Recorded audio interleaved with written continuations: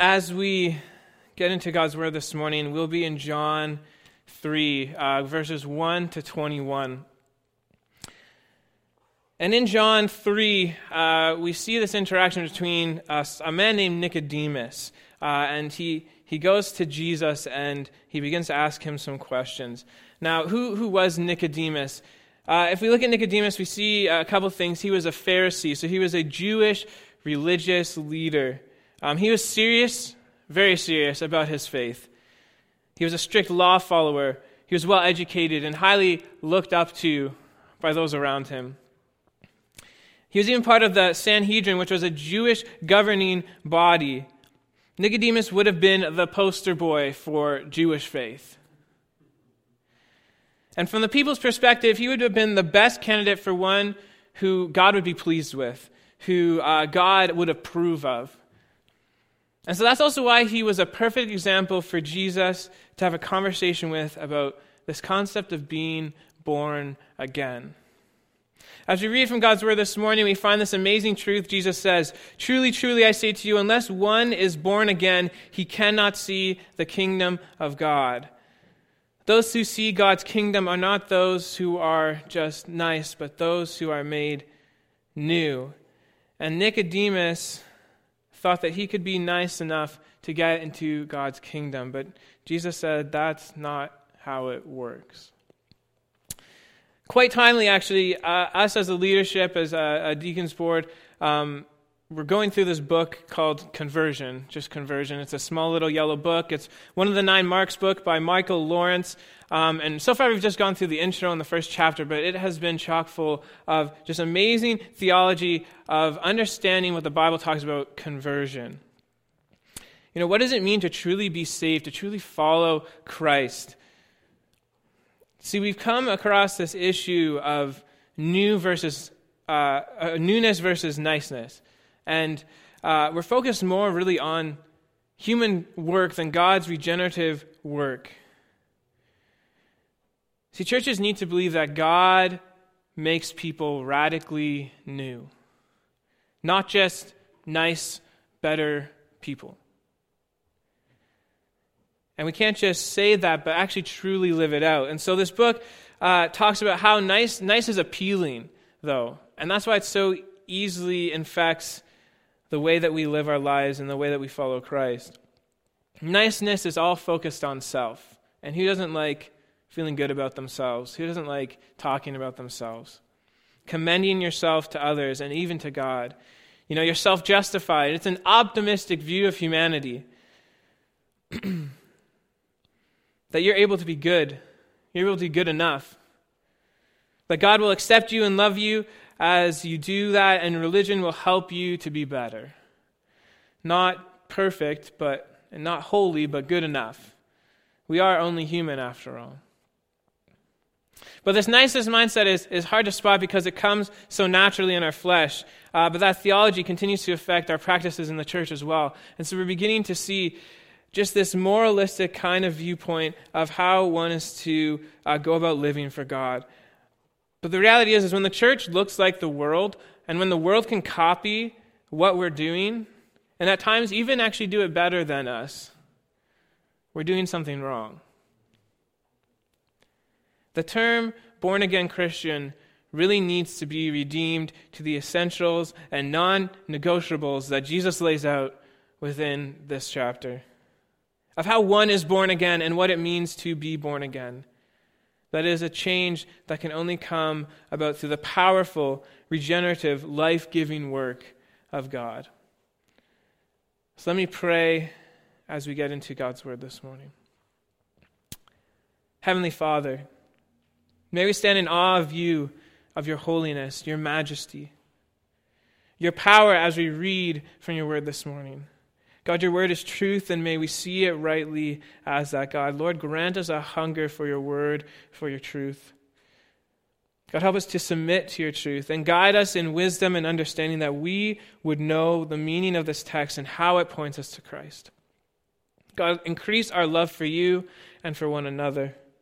Help us to apply this passage to our lives today, that we would be challenged, that we'd be changed by your word, God, through the working of your Spirit, that we would be obedient followers of Christ. Lord, help me to preach your word with boldness and gentleness, that you will be center, that you will be glorified as you continue to save and sanctify your people. And I pray this in Jesus' precious name. Amen. So if you haven't already, turn to John 3, chapter 3, and we're starting in verse 1, going all the way to verse 21. Let me read that for us this morning. Now there was a man of the Pharisees named Nicodemus, a ruler of the Jews. This man came to Jesus by night and said to him, Rabbi, we know that you are a teacher come from God, for no one can do these signs that you do unless God is with him. Jesus answered him, Truly, truly, I say to you, unless one is born again, he cannot see the kingdom of God. Nicodemus said to him, How can a man be born when he is old? Can he enter a second time into his mother's womb and be born? Jesus answered, Truly, truly, I say to you, unless one is born of water and the Spirit, he cannot enter the kingdom of God. That which is born of flesh is flesh, and that which is born of Spirit is spirit. So do not marvel that I said to you, you must be born again. The wind blows where it wishes, and you hear its sound, but you do not know where it comes from or where it goes. So it is with everyone who is born of the Spirit. Nicodemus said to him, How can these things be? Jesus answered him, Are you the teacher of Israel, and yet you do not understand these things? Truly, truly, I say to you, we speak of what we know, and bear witness to what we have seen, but you do not receive our testimony. If I told you earthly things, and you do not believe, how can you believe if I tell you heavenly things? No one has ascended into heaven except he who descended from heaven, the Son of Man. And as Moses lifted up the serpent in the wilderness, so must the Son of Man be lifted up. Whoever believes in him may have eternal life. For God so loved the world that he gave his only Son, that whoever believes in him should not perish, but have eternal life. For God did not send his Son into the world to condemn the world, but in order that the world might be saved through him. Whoever believes in him is not condemned, but whoever does not believe is condemned already, because he has not believed in the name of the only Son of God. And this is the judgment. The light has come into the world, and people love the darkness rather than the light because their works were evil. For everyone who does wicked things hates the light and does not come to the light, lest his work should be exposed. But whoever does what is true comes to the light, so that it may be clearly seen that his works have been carried out in God. It's the word of the Lord. So we see this man of the Pharisees named Nicodemus, a ruler of the Jews, and he comes to Jesus. He approaches Jesus and makes this remark, Rabbi, we know that you are a teacher come from God, for no one can do these signs that you do unless God is with him. You see, Nicodemus was inspired by Jesus' miracles and signs. And this was actually the case for a lot of people. They believed in the signs that Jesus did, but they didn't necessarily believe in who Jesus was. And what's interesting is we actually see this said in verses just prior to this account. So in John 2:23-25, it says, Now when he, Jesus, was in Jerusalem at the Passover feast, many believed in his name when they saw the signs that he was doing. But Jesus, on his part, did not entrust himself to them because he knew all people, and needed no one to bear witness about man, for he himself knew what was in man. And so it's interesting because it says that they believed, but what did they really believe in? This is a reality that we will see throughout the Gospel of John. People believed in Jesus, but more because of the signs that he did, and did not see the deeper issue of their own sin, and therefore did not see that need for Jesus as their Savior, and not just a temporary fix to their physical world problems. They saw the glory of the signs, but not the glory of Jesus, the Lamb of God who was going to take away the sins of the world, or the need for a Savior to actually see the kingdom of God. They saw Jesus as an immediate aid, a band-aid to some of their physical issues, but not the cure to their sin disease. But Jesus knows the heart. And Jesus knew Nicodemus' heart. See, Nicodemus is not quite certain who Jesus really is. He believes God sent Jesus and that God was with Jesus, but is Jesus God? Getting right to the heart of the matter, Jesus doesn't beat around the bush at all. In Jesus' wisdom and patience and perfect timing, his obedience to God's will, he replies with, "Truly, truly, I say to you, unless one is born again, he cannot see the kingdom of God." I'm sure Nicodemus' jaw just dropped.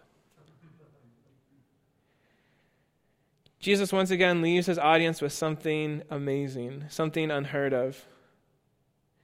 You must be born again or you cannot see the kingdom of God. You cannot be in God's presence. You cannot know God. You cannot be his child. You cannot be in his kingdom. Admission to get in is to be born again.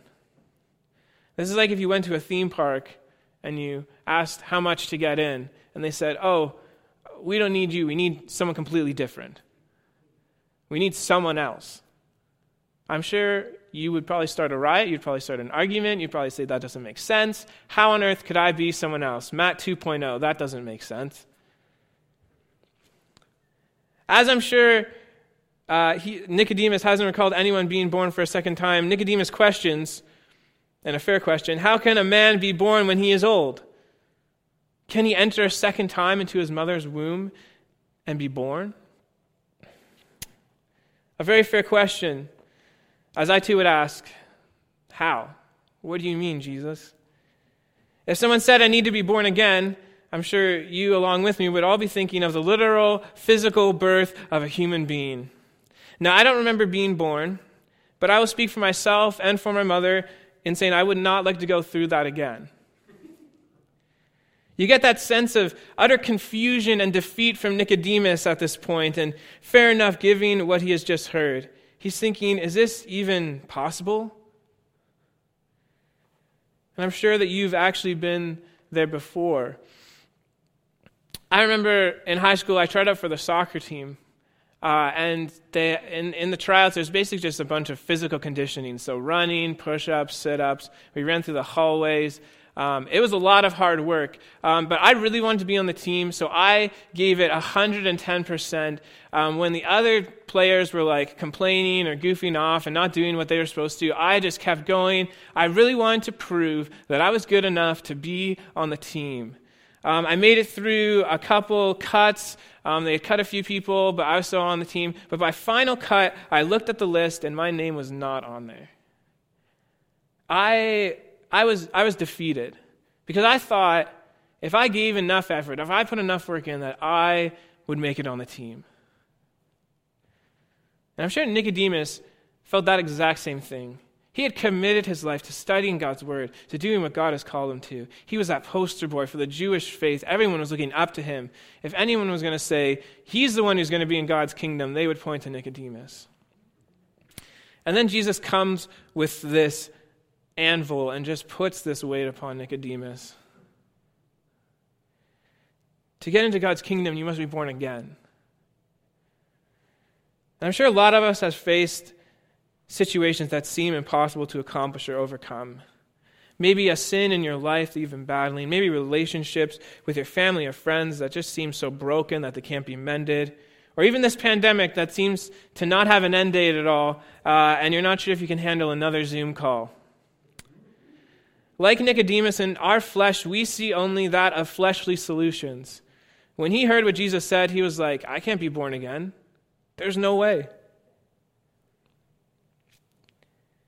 And we can just easily look at things as impossible.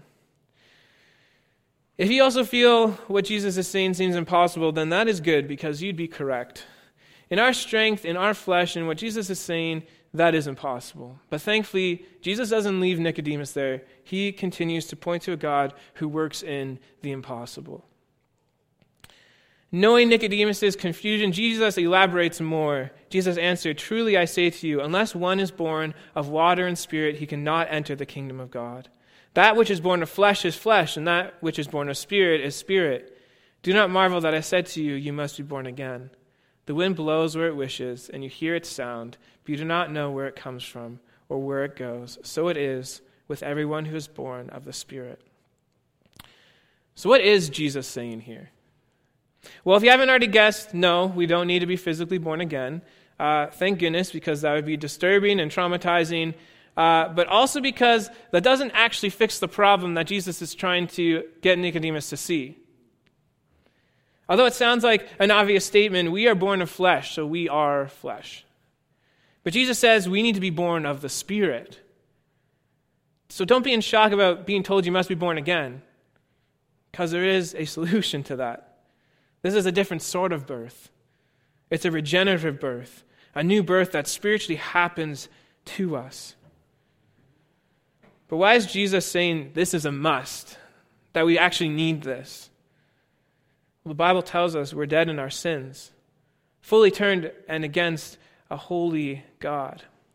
Psalm 51:5 says, "Behold, I was brought forth in iniquity, and in sin did my mother conceive me." In Ephesians 2:1-3, "And you were dead in the trespasses and sins in which you once walked, following the course of this world, following the prince of the power of the air, the spirit that is now at work in the sons of disobedience." In Romans 3:23 it says, "For all have sinned and fall short of the glory of God." Romans 5:12, "Therefore, just as sin came into the world through one man, and death through sin, and so death spread to all men because all have sinned." Are you feeling the weight now? Thinking that you can be made redeemed, paid for, forgiven, and justified, made right before God by trying to just be a better person, by being a nice person, is like owing someone $1 billion, handing them a bag of dirt and saying we're even, right? Right? It doesn't add up. It doesn't work. No one would go for that. We can't pay the price that our sins cost except with eternal punishment in hell, and it's what we deserve for our sins. The reality is our very nature, our heart is sinful, and we will continue to sin in the prideful and selfish ways that are of that nature. We are born into. And when we try our best to be nice to God, we've really chosen ourselves. And apart from God, there is no hope for a different outcome. We need a spiritual regeneration that Jesus says only comes from being born of water and spirit. It's pointing to our weakness and our inability for true restorative inner change when it comes to our sins. He's talking about something we have no ability to do, something that can't be done apart from God himself enacting upon us. It's something we can't even fully comprehend, hence why Jesus used such physical metaphors to teach Nicodemus. But he's saying, don't be confused by this phrase of being born again, because it will happen. The Spirit will move. The Spirit will make people be born again. But it's like the wind, and we don't know where and when it will blow. But we are called to be faithful, to trust in the mysterious work of God's Spirit in the salvation of believers, and continue to be faithful in proclaiming the good news of the gospel, that God is making people new through Christ by the Spirit. And let the Spirit do the work that we have no power or control over. See, God's kingdom is made up of people radically made new, not just nice people. Because anyone could be nice. But he makes them radically new through new birth in water and spirit. But how can that happen? How can we really be born again? Thankfully, Nicodemus asked that question for us, and Jesus continues. How can we actually be born again? In verses 9 all the way to 17, Jesus reveals the amazing plan that God has had of how he is going to bring about a new people regenerated by the Spirit. Nicodemus said to Jesus, "How can these things be?" Again, another great question. Jesus continues, "Are you the teacher of Israel, and yet you do not understand these things? Truly, truly, I say to you, we speak of what we know and bear witness to what we have seen, but you do not receive our testimony. If I told you earthly things and you do not believe, how can you believe if I tell you heavenly things? No one has ascended into heaven except he who descended from heaven, the Son of Man." See, Jesus is talking of things that are right in Scripture, that are given to us and revealed to us by God. right in the thing that Nicodemus has committed his life to study and follow, and yet he is so confused. But unlike Jesus, Nicodemus does not truly know God, does not have the Spirit's power and illumination, was not with the Father in spirit before all time, did not descend to earth as a babe born of the Virgin Mary, who was conceived by the Spirit. Jesus is pointing to his deity in this part. The deity we see in John 1, in the very beginning of this gospel, that in the beginning was the Word was God, and the Word was with God. Jesus is saying to know of how one is to be born again, to understand what it means to be born of water and the Spirit, to know that this was God's plan and will all along, is revealed to us by his very word to us. 1 Peter 1, verse 23 to 25 says this, "Since you have been born again, not of perishable seed, but of imperishable, through the living and abiding word of God." And verse 25, "And this is the word, the good news that was preached to you." So, to understand this, let's look at Scripture. Let's look at what Jesus is saying by being born of water and Spirit. What is really happening when we are born again? How is this to be? Ezekiel 36, 24 to 27 reads, "I will take you from the nations and gather you from all the countries and bring you into your own land. I will sprinkle clean water on you, and you shall be clean. From all your uncleanliness and from all your idols I will cleanse you. And I will give you a new heart and a new spirit, and I will put within you. And I will remove the heart of stone from your flesh and give you a heart of flesh. And I will put my spirit within you and cause you to walk in the statutes and be careful to obey my rules." We see God acting. We see God cleansing with water all uncleanliness. From the idols of sin that we once worshipped, making his chosen people pure and holy. But also God giving a new heart, a new flesh, as well as a new spirit. His Spirit helping his people live as he has called them to. This all acted by God. And so what Jesus means when he says being born again is this: it's a regeneration, an inner cleansing, a renewal of the human nature by the Holy Spirit. Like John the Baptist's baptism in water, it was one of pointing to repentance, one of pointing to a cleaning, a repenting of your sins. And then Jesus, he called out, Jesus is the one who baptizes with the Spirit, one of regeneration. So Jesus is saying we need both repentance and regeneration if we are to be born again, if we are to truly be in the kingdom of God, if we are to be made new. It's enacted and completed through the work of God. If there is no repentance, if there is no regeneration, Jesus is clear, you won't enter the kingdom of God. There is no other way except through him. Hence why seeing our sin and our flesh and our inability to satisfy God's wrath on our sins points us to repent and rest on the saving work of Christ. As we're cleansed and made holy, man's spiritual condition is transformed from one of sin to one of a new relationship with God. Both reception of new life, moral restoration, and the newness of life in Christ. It's not brought about by our own works, by our own human-gained righteousness. It's brought on by God, by a repentance brought on by the gracious act of God. It destroys our pride as we humbly approach God's throne of grace, recognizing our sinful ways and asking forgiveness and turning from that sin. It's a change of heart, a changed action, a changed mind towards our old life and flesh. It's not fixing what we've got. It's making it completely new. Because we were dead in our sins to the very core. But God makes us completely new and alive in him. Because our sin issue isn't solved by just being a nicer person. See, even in Nicodemus' caliber, like we said, he was high up there. His knowledge, his status, he was still in need of something to enter the kingdom of God. Something he couldn't obtain on his own. And I'm definitely not at Nicodemus' level. So why would I have hope of trying to work my way into God's kingdom? We need God and His spiritual power to make us new, to make us set us apart, to make us holy, because alone man cannot do it. But is this not the change that we strive for as humans, that we truly need? You see it constantly throughout the world, don't you? Of people keep making changes to try and just find a better life.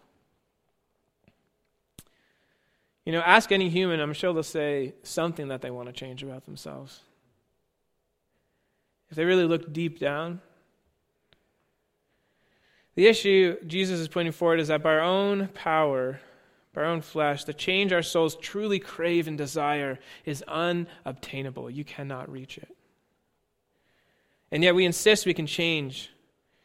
We make changes in our appearance and our personalities, changes in our diet and our schedule and our hobbies. We make changes in our identity, and we meet yet again the emptiness and longing for a deeper fulfillment and a deeper life. We keep hitting that wall. And so you hear the longing of Nicodemus when he asks, how can these things be? Because this is what he's been striving for. And when he heard he couldn't get it, he wanted to know how he could actually get it. When he heard he couldn't get it on his own, when he heard that he needed to be born again, he needed to know how. This is what he's been looking for. And so now that we understand this change, that this change is a must, and what this change is, how is it then received? Jesus continues with how being born again is actually possible. How do we actually receive this regeneration? How to receive what Jesus is calling us to in being born again? And Jesus points to himself. If you need this change, which isn't really a question because we all need this change, then look nowhere else than Christ. In verse 14 and 15 it says, as Moses was lifted up, the serpent in the wilderness, so must the Son of Man be lifted up, that whoever believes in him may have eternal life. For God so loved the world that he gave his only Son, that whoever believes in him should not perish, but have eternal life. And what Jesus is talking about is this account in Numbers 21, verse 9, and it talks about how while they were in the wilderness, the Israelites were complaining. Surprise, surprise, as they often do when things are going bad. And God sends these serpents, and if anyone got bit, they would die. As a punishment for their sins, as a punishment for going against God and Moses saying, why did you take us out of Egypt? We would have been better there. But then Israel turns back to God and confesses their sins and repents. And God tells Moses to put up a snake on a pole, a statue of a snake on a pole, and whoever looks at that snake would not die and would be saved, would be healed. See, Nicodemus would probably understood that story. He would have recognized that that was in God's word. But I don't think the concept of what Jesus was actually saying was understood until that time that he saw Jesus on the cross, hanging there, and people looked to him. His Christ crucified on the cross, lifted up. And I'm sure this conversation with Jesus came back to Nicodemus' mind as a better understanding of these words that his Lord and Savior told him. That he must also be lifted up, that people may look upon Jesus and be saved. Saved from sins. That whoever believes in him will not perish, but have eternal life. And so how can this be, Nicodemus asked? Because God so loved. Overflowing, abounding, deep, vast, endless love. And we are shown that it's through Christ's sacrifice that this new birth is accomplished. As he is lifted up on the cross. And we look to him in faith and belief that he is the one that we need, our true Savior. Our sins, like the snakes, reap death in the world, but God in his love made a way to save those who believed and to be forgiven through Christ who died for them. Jesus became the symbol of our sin, just like that statue of the snake. Raised up on the cross like the snake on a pole, these Those called by his name, who look to him in repentance and faith as their Lord and Savior, will not perish for their sins, but be saved unto eternal life. Their sins atoned for, salvation earned through the accomplished work of Jesus' sacrifice, his life and death. They'd be justified, forgiven, and regenerated life by the Spirit. Adopted into God's family as his children, brought into the kingdom of God. And it's not just for the Jews, but for anyone who believes in him, Jew or Gentile. The important fact, though, that Jesus makes is it's for those who believe. Those who truly believe are made new. New in repentance and regeneration of their hearts by the Spirit through Christ.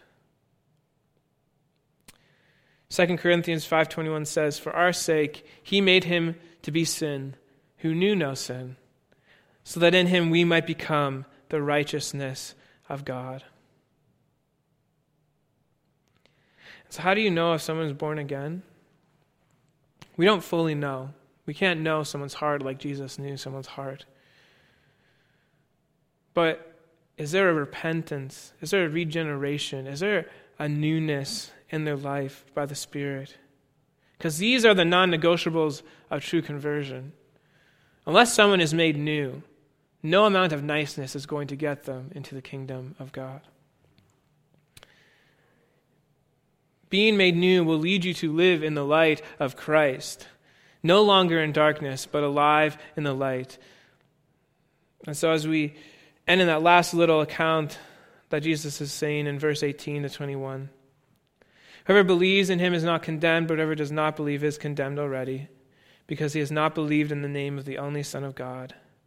And this is the judgment: the light has come into the world, and people love the darkness rather than the light, because their works were evil. For everyone who does wicked things hates the light and does not come to the light, lest his works should be exposed. But whoever does what is true comes to the light, so that it may be clearly seen that his works have been carried out in God." And so this leads us to the simple answer of that question of really knowing those who believe who are born again is, how do they respond to the light? Jesus came to create a new people, those who are called by God into the light, into righteousness. And we see the working of those who are saved, those who have true faith and belief in the Son of God, no longer thrive in that darkness, no longer want to be in that darkness. They repent of their sins. They turn away from their sins. And they seek to live in the light of Christ. It's a movement from death to life, from dark to light, from sin to righteousness that is only enacted by the work of God, by the sacrifice of Christ and the regeneration of the Spirit. They must be born again. They must be made new. But when they're made new, they will live in that light of Christ. You can't have a true converted Christian who continues to live in the darkness. It's a paradox. It doesn't work. We see that throughout 1 John as it recounts time and time again that if one is to truly know God, if one is to truly love God, they will continue to practice righteousness. They'll continue to live and love God as he has loved them. They continue to live and love one another. Everyone who's been born of God, 1 John 5:4 says, overcomes the world, and this is the victory that has overcome the world, our faith. They're no longer serving self, right? That appeal of niceness is that you can point to yourself. We see at the very end of this is that they live so that God's work can be clearly shown. They point to him. They glorify him, no longer living for themselves, but in confession and repentance, rejoicing in the unending grace of our Lord, continuing to grow in Christ-likeness. Churchgoers whose lives that are undistinguishable from the world, who sin as much as the world without any sense of repentance, and sacrifice for others as little as the world, and embrace injustice as readily as the world, and covet things as greedily as the world, and enjoy God, ignoring entertainment as enthusiastically as the world. When the term born again is used to describe these professing Christians, it's really elevating just the self-identity over Christ. In Christ we are made new. The old has passed away and the new has come. As one truly in Christ, you are in the light, never going back to that darkness, not casted out, no longer playing in the mud. You've been called and atoned for. Christ's work accomplished on the cross for your salvation.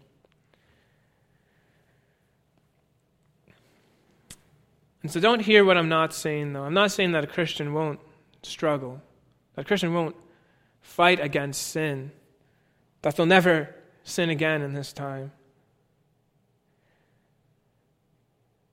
But fighting against sin and wrestling against sin and coming to repentance to God is a lot different than full out giving in to the sin, in accepting and even endorsing that sin, and allowing personal feelings and agendas to dictate truth over God's word, thinking that we can just work our way to God's kingdom.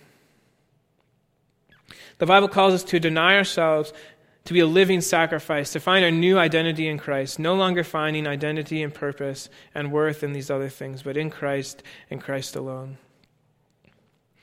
So I ask again, how do you react to the light? It's a telling thing to what you truly believe of the Son of God who came and died on the cross to be raised up, that those who believe and look to him would be made new. And so the big thing that we see from this passage is to be in God's kingdom of light, saved from condemnation, you must be born again, made new, which is only possible through faith in Jesus as Lord and Savior. This is great news. This is amazing news. That in our desperate longing, desires for true life, we can find it in Christ. We can be made new. But are we truly living as new people changed by God, or are we just living as nice people? Because I've been there. I've been in Nicodemus' shoes. I grew up in the church. I did all the right things that a churchgoer, that a Christian should do. But if I was honest with myself, I could see that pride just swelling up in me. That desire to justify myself, to make excuses for why I struggled in certain sins, to think that I could in some way work my way into God's good books.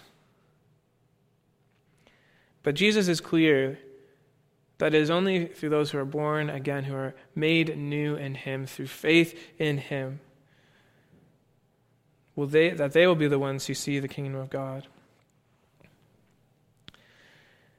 And so do we truly see conversion biblically as what God reveals to us in his word? Do we realize that God wants to make you new, to make others new and not just nicer people? That you would live and point to him for all the work that he has done, living to worship and glorify him. I pray that this passage helps you to understand that deeper. And if you haven't given that, seen that need of your own sin and the need for Christ to come and restore your life to make you new, then I pray that you would talk to someone about that you'd look to God's word to understand that more. And I pray that you would make that, to heed that call of the Spirit, to put faith in Christ, to know that there's no other way to be saved from our sins except through him, through his life and death and resurrection. I pray this passage helped you to understand more deeply what it means to be made new, to be born again. And that you continue to wrestle through it, that you look at this passage again. And if you want, try and get a hold of one of those copies of the conversion book. It was a great help to me to understand even more of what God is calling us to as followers of him. So I pray that as a church, we would allow the theology that we have of conversion to lead us to do what God has actually called us to as new people. So often we can condemn the world's sin more than our own. We can have songs and prayers just of God's blessing and praise and not of confession and repentance. We can be so focused on things that just make us feel better, make us feel good about ourselves, make us feel like we're doing the right thing. We can describe our sins as mistakes. We can have Bible stories that just teach kids to be good rather than pointing them to a Savior that they need. And so I pray that as you continue to wrestle through this passage, that you would rest on the fact that to be in God's kingdom of light, you must be born again. You must be made new, which is only possible through faith in Jesus Christ as our Lord and Savior. Let us pray. Heavenly Father, God, we thank you for your word. We thank you for your word to us as we reflect upon, God, what you have called us to, and that is to be made new. And God, that is not done by anything that we can accomplish on our own works, on our own strength, on our own power. God, it is done through Christ. God, who gives us the Spirit, who generates our hearts. God, who takes our hearts of stone and makes them a heart of flesh. God, who forgives us of our sin, who makes us holy and right before you. God, these things cannot be done on our own. God, we cannot be made new on our own. So Heavenly Father, God, I pray that as people wrestle through this passage, as they look to their own lives, God, that they would see that deep need for you. God, if they are just feeling that call and need to confess and repent, God, I pray that they would do that. They would come to you, knowing, God, that your arms are wide open with love and grace for those who come to you, God. Your heart is for them. God, that is who you are. God, you desire to see people saved. God, see people made new. And God, we know that your promise is not that this life will get better. But God, we know that we will be made new in you. And God, we look to the hope of a new life lived out for you. God, of a new purpose. And God, eternal life spent with you in your glory, praising your name in heaven. God, we look forward to that day, and I pray that it helps us to continue to fight and persevere as we seek to be a people made new by you. God, not just nice, but made new. And I pray this in Jesus' name. Amen.